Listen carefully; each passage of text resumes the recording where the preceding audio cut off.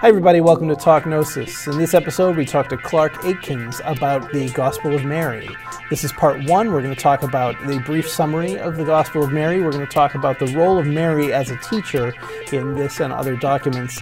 And we're going to talk a little bit about soul ascent that happens in this document. And more interestingly, we're going to talk about how Grant Morrison's The Invisibles has to do with the Gospel of Mary and Clark's experience of it. So stick around. You're not going to want to miss it coming up on Talk Gnosis.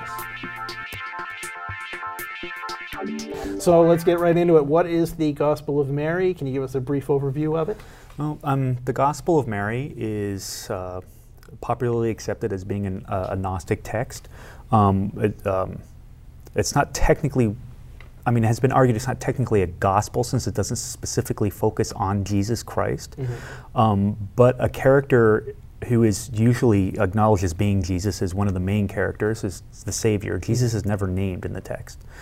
And the other main character, of course, is Mary, and we are not really certain, of course, completely certain if that's Mary Magdalene or not, but it's generally assumed it is Mary Magdalene, though some scholars will argue that it's another Mary. And the history of the text, roughly, probably written about somewhere in the 2nd century, if I remember correctly. We have 2 Greek fragments, and the larger piece that we have is written in Sahidic Coptic, and came out of the Nag Hammadi library in the same folio that we got the Apocryphon of John out of, and a few other interesting bits. All right. What happens in the Gospel of Mary?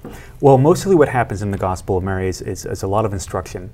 And so for me, to apply a sort of modern genre concept to it, I kind of see it as an instruction booklet for a spiritual path. The first half of what we do have, because we are missing about half of it, is the Savior explaining the nature of matter and giving some instruction on what I would say is basic introduction to the spiritual path that's introduced in the book. The second half of the book is, of course, everybody's favorite, the soul ascent, and all the great archons. And then, of course, the third part is Jesus and Mary get married, and they have a secret child who gives birth to the Merovingian kings, and that's suppressed by the Catholic Church and by a horde of albino monks, right? Yes, and disappointingly enough, now Harvard has decided to join in on suppressing this secret story. But, Yes. Brother Clark, What is kind of the role that Mary has in this? Is it kind of different than what we see in the canonical books? And isn't there even at some point in the text, so don't they be quiet? You don't know what you're talking about? You're just a silly woman. Is she given a more prominent role than perhaps we see her in other traditions and other texts? She's given a more prominent role in that it goes into more detail about what she's instructing the other disciples on. But even in the canonical text, Mary Magdalene is still an instructor. She's the first one in John that explains to the disciples that Jesus has returned. And so this is actually a very old Christian tradition that Mary Magdalene plays that role. We do also see another pattern in the story of tension between Mary Magdalene and Peter. And this tension we see repeated in the Pistis Sophia and one or two other texts, and this has become a little bit of a theme that we see in some of these early Christian texts. But she goes into far more detail, and she, of course, comes out on top, and with the detail and the intimate detail that she has of the spiritual teachings that the Savior passes on. So she is a teacher in this text, as she is in other Gnostic texts. And kind of part of the point of this text is that she's the teacher who's picking up where the Savior leaves off. Yeah. And in some scenes, if you visualize it in your mind, it's very interesting. The Savior leaves, and then Mary stands up, almost as if to physically take his place. Sure. Yeah. In some ways, she's almost. You can make the argument for John as well, that she's the apostle to the apostles. Right, like in John, she's the first one to announce the resurrection, and in this text, the Savior gives her instruction, and then she passes on the instruction to the apostles. Correct? Perhaps you could extrapolate that they're not having the same instruction and the same experiences that she is. So Sorry, I lost part of your question there. Can you go back on that? We'll have to edit this in post. Nah, that's all right. She's kind of the apostle to the apostles, which you could even kind of extrapolate from the canonical John. And she's kind of having perhaps these experiences, maybe this vision of Christ. She's getting this instruction of the Savior, and she's actually giving it to the other apostles. Is that correct? Well, party to it in the same way she is. A large part of that, I say, is correct. Of course, she's not called the apostle of the apostles until much later, but the tradition that title is flowing from, we can see this sort of process going on here. So the problem with the text, of course, is the two rather large lacunae, which are entire pages that are missing. And one of the lacunae ends with Mary beginning to give some instruction that Jesus had passed on to her about how one sees visions. And then we're gone by about 4 or 6 pages, I forget how many. And then it tears right into Mary explaining the soul ascent. It's a bit of an assumption that soul ascent instruction is coming from the Savior. It's probably a very safe assumption, but it's not explicitly stated in the text as we have it right now. Yeah.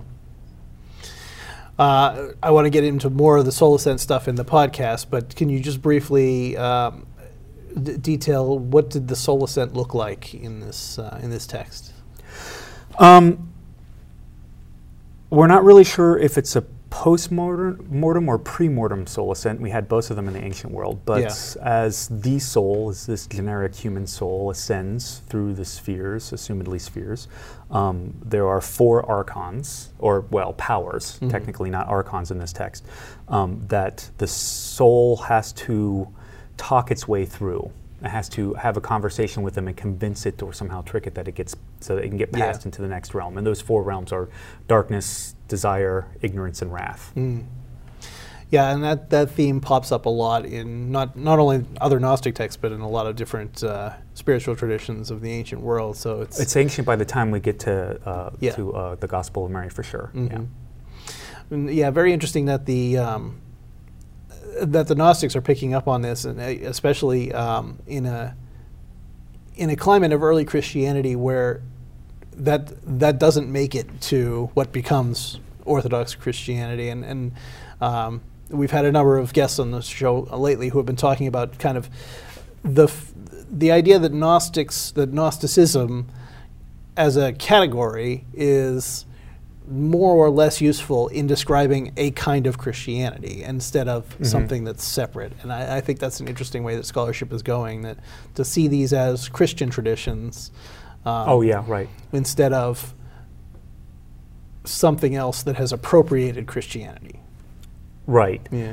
Yeah, it's a Christian tradition that has, so taken, if we're going to talk about it in terms of the soul ascent, this is a form of Christianity represented in this text that has appropriated or taken on something that everybody was already doing anyway. Yeah. Everybody already had a form of soul ascent. This was nothing new or mysterious. It is to us in our modern or postmodern minds. This all sounds very weird, but back then everybody had that. Just like back then everybody had a form of astrology. It was in the air. Everybody knew about it. Yeah. And we'll get into it more in the podcast, but as you said, both appropriation, but dialogue, right? This is these forms of Christianity, any form of Christianity, any form of any religion or human community and intellectual thought is going to be in dialogue with what's around it. Sometimes it's repudiating it, sometimes it's borrowing it, sometimes it's arguing with it and against it. So particularly these early Gnostic Christians seemed very extra keen on grappling with the philosophy, the religious ideas, the magical ideas, the meditative ideas, the contemplative ideas that are in all the different traditions surrounding them. Would you say that's accurate? That they're, that they see the soul ascent in perhaps these other traditions, maybe in other forms of Christianity, and they're engaging with them, adapting them into these texts? Sometimes there's a bit of a meta-textual thing going on where they're maybe they're thinking of a specific movement or a teacher or a teaching that perhaps is not what we would call Christianity today, and maybe what we would call Greek philosophical and pagan.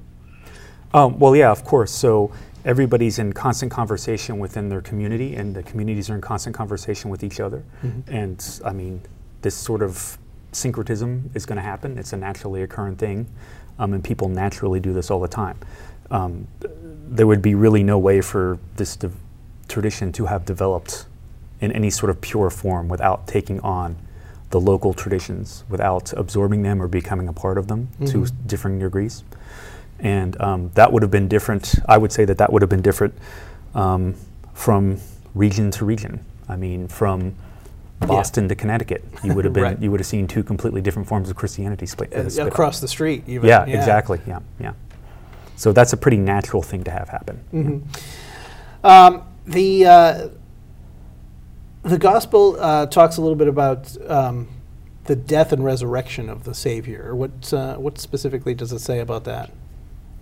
The Gospel of Mary? Yeah. Well, it doesn't really have anything to say about the death and resurrection of the Savior. It seems to be in response to some things that other Christians were saying about the death and resurrection of the Savior. And as we were saying before we started recording, the interesting thing is talking about Paul and different forms of Pauline Christianity that may have been around at the time.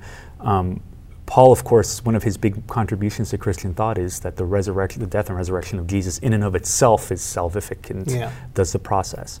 And this book is responding with, no, it's not the death and resurrection of Jesus, it's the example of Jesus, it's the teaching of Jesus, and that his death is not as central. Sure. So this is part of the larger conversation that's going on within Christianity, or seems to be. Right, and would continue to be hashed out for the next several hundred years over the course of several councils and everything too. Oh yeah, and even today, I met several people who would agree that this discussion is still going on. Yeah. What does the Gospel of Mary have to do with Grant Morrison's The Invisibles? Oh. I think that's a good way to start the podcast. Okay, let's talk about that for a bit. So, the whole point of the Gospel of Mary for me, I think at this point, is the idea that it can be used as an instruction booklet for spiritual practice. And so I come from a couple of years of esoteric background, and The Invisibles was a series that came to me as it was beginning to come out in the mid and late 90s, and was really important to me at the time when I was feeling a little bit spiritually confused, and got involved in some Western esotericism myself, including some weird chaos magic type stuff. And Morrison was into that. So all of this appealed, all of this came together in this perfect storm in my little world. And so that series of books has been with me ever since. And I study it occasionally. Sometimes it's like a touchstone to keep me feeling okay about myself. So it's become a bit of a sacred text in and of itself, just for me on a personal level. Sure. So, of course, like any other comic book series, you have your sort of origin stories. These are the things that you kind of have to have. They're almost required. So over and over again. Yeah, over and over again. And one of the origin stories that always appealed to me the strongest was a character named Lord Fanny, who is a Brazilian transvestite shaman. And her initiation story was just very appealing because she was very poor in Brazil and had to go through the sort of alchemical process of turning shit into gold. She had to do something with her horrible, painful life of being a street prostitute in Brazil. I can't imagine how horrible that must have been. So, I mean, this story has always struck me as like being one of the strongest characters I've ever read about in any fiction. So when I started going into detail with the Gospel of Mary and started noticing this interaction with the archons, and this is also one of the reasons I came to Gnosticism years later anyway, it's this concept of the soul ascent and working through the archons and learning how to interact with them. But the Gospel of Mary is very specific about working through darkness and ignorance and desire and wrath. All of these things that these characters had to work through in the Invisibles, things that I have to work through in my personal life. So this connection is pretty strong on a very emotional, intimate level for me. So that's what it has to do with it, is that I see her character as being reminiscent or a sort of repeating pattern in the Gospel of Mary, the story that Mary Magdalene teaches to the disciples, where she teaches them, you have to go through the darkness of the world. Don't embrace the pain of the world, don't embrace the suffering as Paul has you do. Go through it, work your way through it, turn yourself into something more. The kind of fundamental optimism I find in Gnosticism that I think a lot of its detractors don't see. You know what I mean? Like, we get accused of being world-hating dualists, and they, when you look at it in a certain way, that's true, right? Yeah. But I think that the dualism that is present in Gnosticism points towards a higher unity. If I'm going off on a bit of a tangent here, but we can do that. It's the podcast. That's what the podcast is for. Yeah. So the idea that you have this ascent, whether it's a literal visionary ascent journey that you take, in a trance state or whatever, or visionary experience, whether it's something that happens to your soul after you die, or whether it's a metaphor, right, for the processes that you're talking about. Yeah. Sorry to interrupt, Father. Or it's all three of those things. or both. Yes, and, right. That's always. Yes. So just the idea that this is a tradition that gets passed along and reappears over and over and over again in various, like you mentioned, the Egyptians and the Greeks earlier, and the Roman pagan religions and all of these things, Mithraism, and any number of these traditions where this ascent journey happens. And I've just completely lost my train of thought from where I started, but I think I said some profound things in there that we'll probably cut out later. Right, and the profound things that I caught before I phased out was one of the things you're talking about is the accusation of world-hating dualism, and a lot of people really focus on that. And I think the reason they focus on that is because when you read, if you can force yourself to sit down and read one of these weird texts from beginning to end all the way through, like we'll take for example the Apocryphon of John, which gets very strange, long lists of names and weird things about body parts. You really get caught up in the details of this dualistic world, the material versus spiritual world that's going on in this text. Yeah, right. That's the story. Yeah, but that's not the story. That's a part of the story, but it's the largest part of the story in terms of the reader's time. Yes. Yeah. So the reader sees nothing but this dualism going on and doesn't necessarily put it into the context of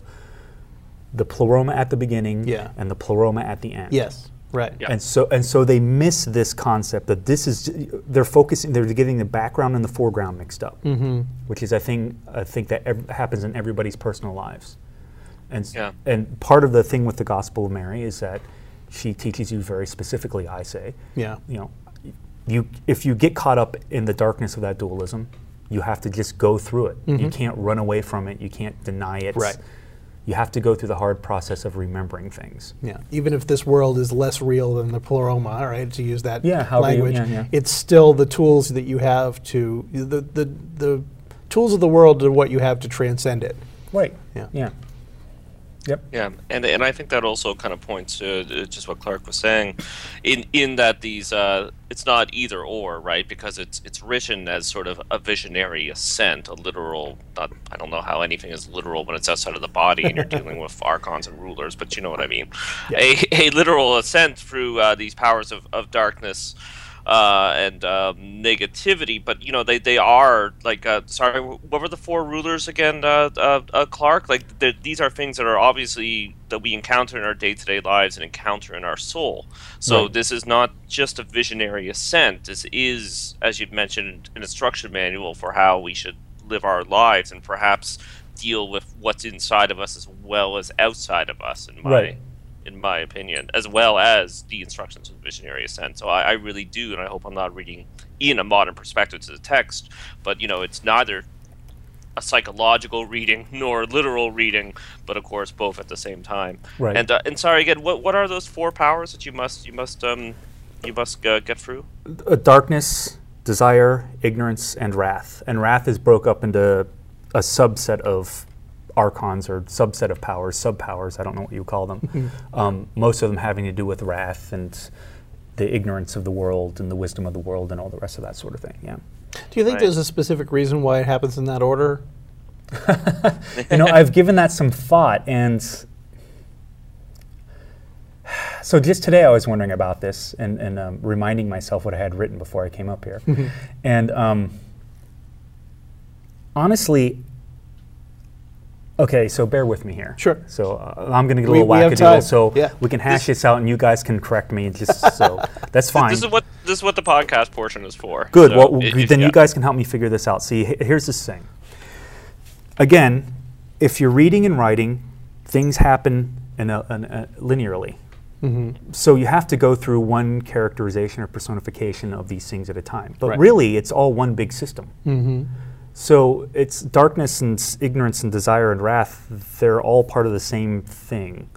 It might not necessarily matter what order you go through them in. It seems to matter the order that you enact the process taught by the Savior to deal with these issues. But the lessons that they come at you and the order that you deal with them, and that, I'm not really convinced that that's super important. Now, of course, if we're using a system of soul ascent that was based on like a more classical system that was astrological and based on going through the powers of the planets, then I would argue that order was probably far more important. Sure. But I think these are all aspects of the same thing. It's like a giant 4 or 7 or 11-headed beast. Yeah, right. Yeah. At least that's the idea I was playing with today. Yeah. Oh, yeah. Well, that's it for part 1. I hope you enjoyed it. Next time, in part 2, we're going to be talking about the Gospel of Mary as an instruction manual and kind of what it told people to do. We're going to talk about feminism in the Gospel of Mary, and can you read feminism back into this document? And we're going to also talk about practical soul ascent, kind of what the soul ascent looks like, its relationship to Jewish mystical traditions like Merkaba and Kabbalah, and also some Greek mystery traditions and things like that. It's going to be a very interesting episode, so you're going to want to either subscribe to us on YouTube or subscribe to the podcast at gnosticwisdom.net if you haven't done so already to catch all of that. And if you found this content valuable and interesting, please do give us some support on patreon.com/Gnostic. And every little bit that you pledge helps us to grow the network and do more and interesting shows. So stick around, because part 2 is coming up next week, and we will continue this very interesting conversation with Clark Aitkins. See you next week.